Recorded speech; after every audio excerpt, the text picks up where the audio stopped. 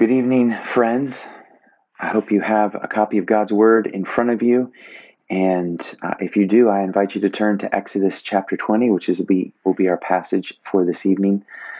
A couple of things we need to get out of the way as we're going about this and getting ready for our look at Exodus 20. First of all, no, I did not get my ear pierced with a white earring while I have been gone. Actually, the microphones that we needed to do this did not all arrive before Amazon decided to prioritize shipping. So this is an earpod that is also my microphone to make the sound better. Secondly, I know some of you, maybe many of you, are wondering, are we really going to continue this Westminster Confession of Faith series, shorter catechisms? I mean, is this the time in the midst of everything that's going on? Is this what we should be studying right now? And then we're in the Ten Commandments. I mean, is that what we need right now in the midst of this situation with the virus? We had those same questions, and we were thinking through it and praying through it. And for two reasons, we think this is exactly where we should be right now. The first is that we know, 2 Timothy 3:16, that all Scripture, all of it, all Scripture is God-breathed and profitable. All of it is profitable for teaching. And it goes on, reproof, correction, but it also says at the end, for training in righteousness, that the man or woman of God may be equipped for every good work. And if there's ever a time we need to be equipped for a good work, it's right now. And so this is going to be helpful to us. Well, what about grace and comfort? Isn't that what we need from God right now? Well, let me just tell you, these 10 words here in Exodus, 10 words from God, are words of grace. I love how one of my favorite pastors and writers, Kent Hughes, when he wrote a book on the Ten Commandments, he entitled it The Disciplines of Grace. Reverend Horton, when he wrote the book on the Ten Commandments, he entitled his The Law of Perfect Freedom. These words are words of grace for us, and I think it's important for us to study them at this time. And I want to show us tonight how this is exactly where we need to be, and I want to show us, more importantly, that this is exactly the God that we need at this time. Now, if you want to take your printed version of the bulletin, I have mine here, and let's read and respond to the questions together, and then we'll read our scripture. It says, what introduces the 10 commandments? These words introduce the 10 commandments. I am the Lord your God who brought you out of Egypt, out of the land of slavery. Second question, what does the introduction to the 10 commandments teach us? The introduction to the 10 commandments teaches us that because God is Lord and he is our God and Redeemer, we must keep all of his commandments. And now, Exodus 20, just verses 1 and 2. And God spoke all these words, saying, I am the Lord your God, who brought you out of the land of Egypt, out of the house of slavery. Brothers and sisters, the grass withers, the flower fades, but the word of our God will stand forever. Would you pray with me? Heavenly Father, as we come to your word tonight, we would ask that you would speak to us, even as we sit in our different homes throughout this city.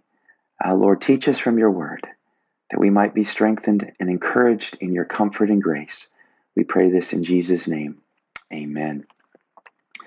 Well, it really is hard to believe, isn't it? In fact, it's really hard to believe how much our world has changed in just the last 18 days. It's even crazier to think how many rules and restrictions we've accepted into our lives without any kind of rebellion or pushback. And we're Americans. I mean, we love our freedom. And yet we're accepting some rules that 18 days ago we would have never dreamed of doing. For instance, we're not allowed to be in any restaurants. You cannot go to your favorite restaurant. In fact, you can't go to any restaurant at all. And what do we say? We're like, okay. And then we were told, listen, if your work isn't essential, you can't go to the office. So don't go to the office unless you're considered essential. Maybe all of us would have said, well, wait a second, I'm essential. But instead we just responded, no, okay, that's good. We accepted more rules. We were told if you're around certain people, you need to quarantine in your house for 14 days and not come out, not go anywhere. And we were like, Okay, we'll do that. We were told that if we ever cough in public, in fact, we shouldn't. We shouldn't cough or sneeze in public at all. But if you cough or sneeze in public, you cannot do it in your hand. No, you've got to do it into your elbow. And we said, okay. And when you wash your hands, listen, you need to wash them 20 seconds and make sure you get those thumbs. And we were like, okay. And we're even being told now, when you go to the grocery store, you can only get one package of toilet paper. That's it. One package. And we're going, okay, we'll just accept that. We'll do that. And you have to wonder to ourselves, well, why have we accepted these? And who's getting to make these rules, and why are we trusting these people? And yet I'll tell you, because I'm accepting the rules, I've been accepting the rules for the last several days in particular by staying home, that every day a good friend of mine, a good friend of yours, gets on our newscast at 1:30 and he does a briefing. He happens to be one of the key health officials in our city. He also is a member of our church and a friend to many of us. And I know that when he speaks, I want to listen because he wants to keep us safe, because he actually cares for us. And because he cares for us, and because I know this about him, that when he speaks, I follow everything he says. Brothers and sisters, in a much more eternally significant way, this is exactly the context of Exodus 20. It sits in the context of the whole book of Exodus, where God has brought his people out. And the opening words of the Ten Commandments remind us exactly the context that they are given and by whom they are given. And so this evening, we've got to be thinking to ourselves, do we believe that this God has our good in mind? And who is this God that makes these rules? Well, our text shows us really very simply three things, very clearly, I should say, three things. He says, first of all, I am the Lord. I am the Lord. When he says this, he uses the word Yahweh. He uses the reference or the word I am when he said to Moses, when Moses said, well, what should I tell the people your name is? Who has sent me? He said, tell them I am has sent you. In other words, I'm not going to be defined by a particular category. No, I define myself. I am God. I am creator. I am the one that sustains everything. I am the one that sustains the very breath that you're breathing. I'm the one that controls time. I'm the one that controls the tides of the ocean. I'm the one that controls the rain. I'm the one that controls the sun, the stars, the planets, the orbits. I'm the Lord. I'm the creator of everything in the universe. I am the creator of you. We read many places in Scripture, but you see it in Psalms 100, this great psalm of praise, when it talks about why we should praise God. It says, know that the Lord, Yahweh, he is God. He is the one who has made us. And as the King James and the Old King James and New King James said, but not we ourselves. In other words, we didn't make ourselves and we don't possess ourselves. No, he is the one who has made us. And we are his because we are his creation. And we are his people, the sheep of his pasture.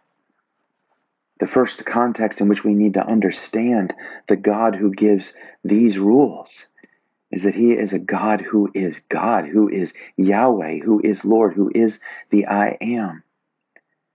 He is the one who holds everything in his hands. And that's not just a little kid's song. No, those are scriptures all over the place where God talks about holding us in his hands. No one can snatch us out of his hands. He holds the depths of the earth in his hands, it says in Psalm 95. He is the Lord. That is the one who is making, the one who is in control and creator of all things. But it also goes on. It says, I am the Lord, your God. Your God. It's very interesting language here that is used, because it's language that would signify not just that all of you, I'm your God, but that actually each one of you, I'm your God. I am a God who is in personal relationship with each one of my people. This is not a distant creator coming up with random rules. This isn't just, hey, I think there's some rules I should have for God's people. No, this is a personal God who knows you, who knows me. And this God is not just giving us random rules. No, what is he doing? He's revealing his character to us. He's letting us participate with who he is. He's in a relationship with us, and he's setting boundaries for this relationship in order that we might be free in that relationship with him and with each other. This is a God who speaks to us. Notice at the very beginning, and God spoke all these words. He's not distant and far off. He actually communicates with us. I reference the briefing that happens every weekday at 1:30 by our friend Steve, member of this church, and a shepherd and servant leader in this church, and a key health official in this city. Well, I happen, like many of you, to know him. Not just know about him, I know him. I also know that he knows me. He knows who I am. He knows my name. And I know that he cares for all of us, but I know that he cares for me. I know that he cares for each one of the people he knows. And when he gets up to speak about what's going on in our health, and he gives us these rules and he gives us these restrictions, he's doing it from a place of personal care and personal love. The Lord knows you. The creator of the universe knows you. He knows your worries. He knows your fears. He knows your struggles. He knows your needs right now. That's the God who speaks. That's the God who gives these words of grace. He is the Lord, our God. And then finally, it says that he is the God who brought you out of Egypt, out of the land of slavery. He is our Redeemer. These people were slaves, and they had lived their whole lives for generations with all kinds of rules, but they were abusive rules. The restrictions were not intended to care for them or protect them. Instead, these restrictions were only intended to care for the ones who were masters over them. They didn't have the well-being of the Israelites in mind at all, and they were slaves to that. They were trapped in that. And God, in his grace, rescued them. He brought them up out of the land of Egypt. We saw that this morning when we studied the place where God brings his people through the Red Sea and rescues them miraculously and sets his affection on them. So you have to ask yourself, why did he do this to the Israelites? Why did he rescue them? Why did he choose them? Well, Deuteronomy 7 tells us that. We've read that before, we've studied that before. Because he set his affection on them. Because he chose to love them. And brothers and sisters, we were slaves. We weren't slaves in Egypt. All of us, most of us, have never been slaves or felt indebted in any significant way to anyone. Maybe we have. But we know we were slaves to sin. We were trapped in our own selfishness, in our own blindness, in our guilt, in our shame, and we couldn't get out. But we were rescued by Jesus Christ. Our Redeemer, he rescued us. Not because we called out to him. No, he, before we were still sinners, he died for us. While we were still in our darkness and blindness, he reached out to us. When we were dead in our sins, he made us alive. And he did this by paying the price to set us free. And so we're free. And he's not trying to trap us and enslave us again. No, he's giving us these words of grace that we might be free. Some of you saw this last week that we have begun these daily devotionals. I think they post every day at noon. And they're just 3 or so minutes, words from different pastors, different ministry staff at Second.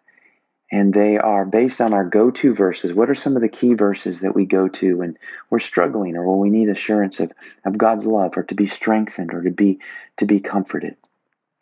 We were kicked off this week on Wednesday by Brandon, who shared with us from Romans chapter 8, verses 31 and 32. And I want to read those in light of what we're looking at tonight. And I want you to listen to these in light of this God who makes the rules. It says this in verse 31, "What shall we then say to these things? If God is for us, who can be against us? He who did not spare his own son, but gave him up for us all, how will he not also with him graciously give us all things?" How will he not with Christ graciously give us all things?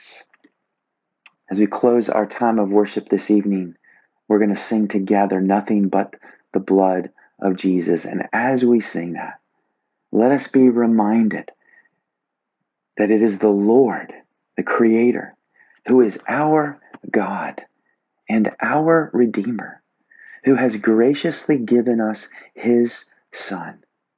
Brothers and sisters, He is for us. And so we can trust His words. We can trust His rules. We can trust that they're grace to us. Would you pray with me?